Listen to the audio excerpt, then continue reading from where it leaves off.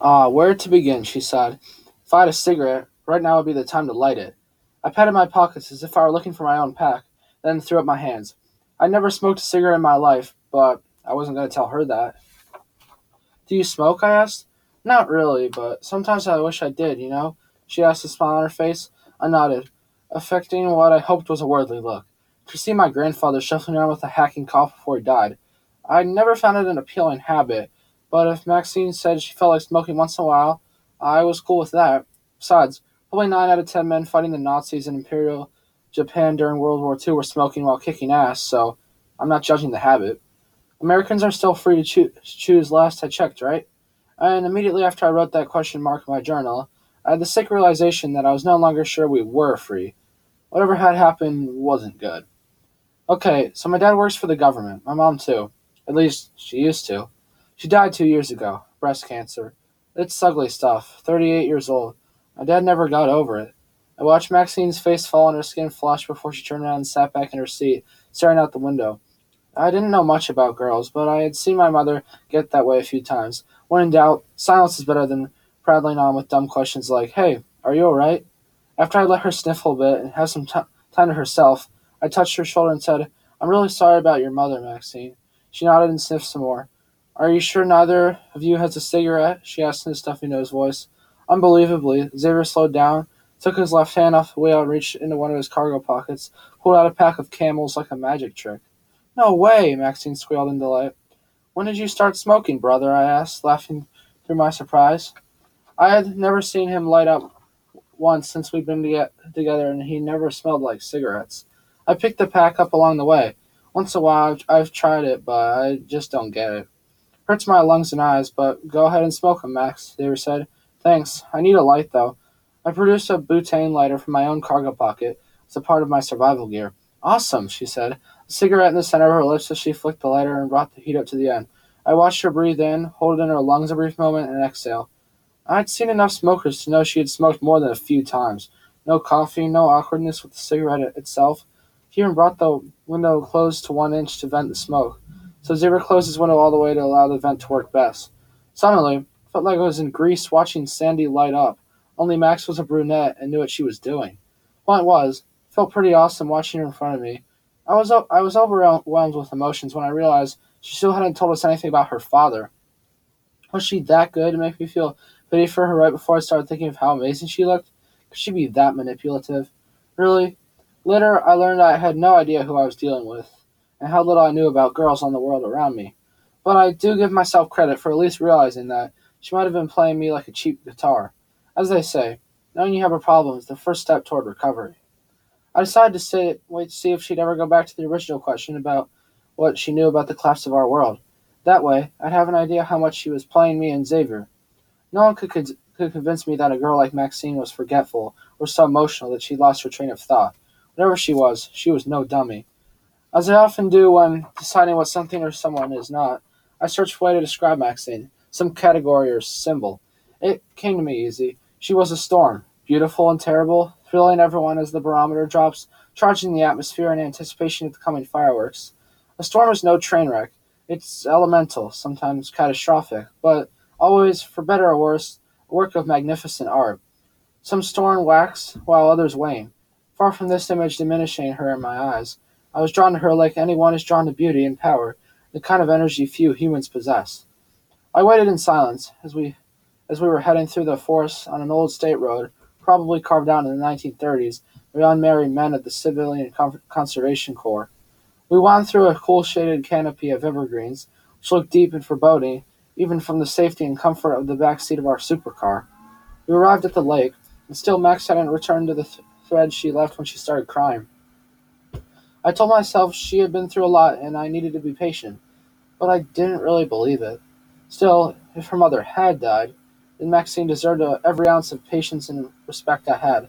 Surely that was a smart and compassionate tack to take, so I tried to put it out of my mind, but left a kind of running clock going which I had set to the time she left the question unanswered. Finn was the first at the door, tearing through the lake shore like his life depended on it. I got out and stood tall, stretching my arms overhead as I watched Finn stop, bring his head down toward the water, splitting his legs out the way giraffes do. it at a watering hole on the Serengeti. He lapped up water thirstily for a full minute before turning around to look at me. I got the feeling he wanted to check I was coming to him before he continued to slack his thirst. His head went down again, and he must have drank for another full minute, noisily lapping up the water. When I finally made it down to the water, I stood by him. Finn picked up his head so fast it startled me. Then he leapt up, his paws on my chest, his wet muzzle on my face and neck. Ah! I yelled. That only made him come at me more, starting in with his tongue, which I dodged except for a few licks he got on my ears and cheeks. Licking my hand was one thing, but having a dog lick in my face wasn't exactly my thing. I mean, if he did it once in a while, I could live with it, but not the way some people do it, like a puppy getting up by mama dog. I'll pass. But I couldn't resist Finn's playfulness. He'd already protected me, and I'd known him for under a week. Not in a million years could I have asked for a better dog. My mind traveled back to him trapped in the cab of that hot pickup truck, and it made me sick. Come on, boy, let's get you something to eat. I headed back up toward the car for his bowl, the bag of dog food. He seemed to understand me, and wasted no time wolfing it down once I poured it into the bowl. What I loved about him now, how he looked at me before eating, as if to thank me for preparing his food. Do I have an awesome dog or what? While he ate, I looked around the area, scanning over the lake and through the pine groves, watching for some kind of movement. I saw nothing moving except for a few ducks on the other side of the lake. Just because nothing was moving didn't mean nothing was there. One of the first rules of observation is not to move around or draw attention to yourself. But as I heard Finn happily crunching his food, I figured if he was content, he couldn't be too close to harm's way. Saber came around the side of the building, which was located on downward slope, about halfway between the parking lot and the water's edge. He strode up the slope toward me, his footsteps silent on the pine needles. There's a bathroom down there with running water and a shower, he told me. I'm going back right after I get my pack. Wait, it all works? Yeah, he laughed. It's a state park. Could be hooked up to its own power supply. It even runs on a solar power. The water was warm when I checked it. Get out, I said, thinking about a warm shower and some new clothes.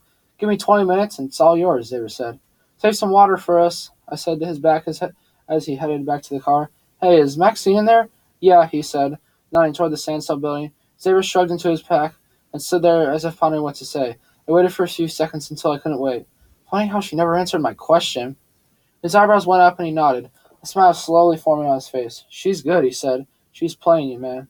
No, she's not, I said. Okay, he laughed, but I'm not blaming you. You don't stand a chance against a girl like that. I don't either. Beautiful, intelligent, with acute powers of manipulation. I think of her and all I can think about is Eve. Who's Eve? Adam and Eve, Xavier said. I turned that around in my mind a bit, picturing the forbidden fruit and Eve's fall from grace. It was she who brought the fruit to Adam after the serpent deceived her. He took it willingly, then blamed God for Eve and Eve for giving him the fruit. The rest is history. When I think of her, I think of an incredible storm. Xavier considered that for a moment before laughing aloud. I think you're right, Odysseus. She's a storm that'll blow you off course if you're not careful. He shifted his backpack and turned away toward the bathrooms. I waited there, hoping to see Max, but she didn't come out. So I started shifting our supplies in the car to see what we could eat. By then, Finn had licked his bowl clean and was washing it down with a drink from the lake. With a look back at me over his shoulder, he disappeared into the pine forest. In the trunk, I found a cooler full of hot dogs and hamburger patties. Grills had been seen up throughout the picnic area, so I started looking for charcoal. Sure enough, I found a bag in the bottom of the trunk. No lighter fluid required. In a couple minutes, I had the charcoal laid and lighted, so in 20 minutes or so, I'd be ready to put the meat on the grill. Things were looking up. You've been busy, Maxine said, appearing out of nowhere from behind me. I was deep in my thoughts and never noticed her approaching. Sometimes I get like that. Mom calls it daydreaming. Where have you been? I asked happily. Truth was, I was beginning to worry about her, but didn't think it was my place to start checking on her in the women's bathroom. Oh, I went for a little walk around the lake. Not far from here, I found something I think we'll all like, she said brightly, eager for me to ask her about it. A time machine? Now that would be quite a find, Max said. We could go back before all this happened and stop it. You'd have your mom and I'd have my dad. Silence. I poked at the coals for something to do. Eventually, Max broke the silence. I found a cabin. Actually, it's an old stone house. It's nice. Bunks, windows with screens, a fireplace. Only thing is the electricity doesn't seem to be working. As long as there's a good lock on the door, we can get by, I said. There's a solid-looking lock on a big old door that looks like it was cut from the main gate of a castle, Max said, holding her hands out wide. I mean real big. Cool, I said. I'll get the cooler and the meat. I packed it this morning, Max said. Let's both go. It'll be easier if we carry it together, I said. We walked side by side back to the parking lot while I wondered if I was dreaming. Even in my dreams, I couldn't imagine talking to someone like Max. She was totally out of my league, and I usually didn't talk to girls a whole lot. I mean, I liked them all, but it's never been easy for me to talk to them. I figured she was lonely, so she'd take whatever she could get for company. I wasn't complaining. At the car, I grabbed one side of the cooler and she the other. Where's Xavier anyway? She said. Said something about a long hot shower. I don't blame him, Max said. Me neither. You can go next. I told him to save us some hot water. Where's Finn McCool? Maxine said. He then took off into the woods. He likes to disappear on his own. I think he's scouting. He is a pretty amazing dog, Max said. As we laid hamburgers and hot dogs on the grill, I told her how I found him in the truck and how he led me away from the change and to Xavier all in the same night. I saved his life and he saved mine. It's an amazing story, Max said. I nodded and smiled, but the sizzling and popping of the hamburgers and hot dogs had begun to overwhelm me as the smell of grilled food drove me to distraction. Must have had the same effect on Finn, because he came racing out of the woods, tongue hanging out to the side. Standing just outside the smoke, he stared at the meat and whimpered. He had followed his nose. Didn't seem to make any difference that he had eaten less than an hour ago already. I didn't say anything to Max, but I wondered if anyone or anything else was going to pay us a visit. I might have rung the dinner bell for a mile around when I started the fire, and the aroma of cooking meat was a telltale sign for miles around. You guys sure know how to announce our presence here in the park, Xavier called out to us as he walked up the path from the restrooms. Noted. You're not interested in grilled hamburgers and hot dogs, I said, unable to hide a smile. Oh, I'm interested, Xavier said, rubbing his belly. That shower felt so good, I never wanted to leave. Now I'm hungry. I found us a place to crash tonight, Max said. Let me guess. An old stone house, Xavier said. How did you know? Max asked. Turns out I've been here a few years ago on a school trip. It'll be perfect for us tonight. It sleeps 8 with no trouble. Great, Xavier said enthusiastically. I started forking hot dogs onto a paper plate, then carefully speared the hamburgers and laid them on the plate. Let's eat.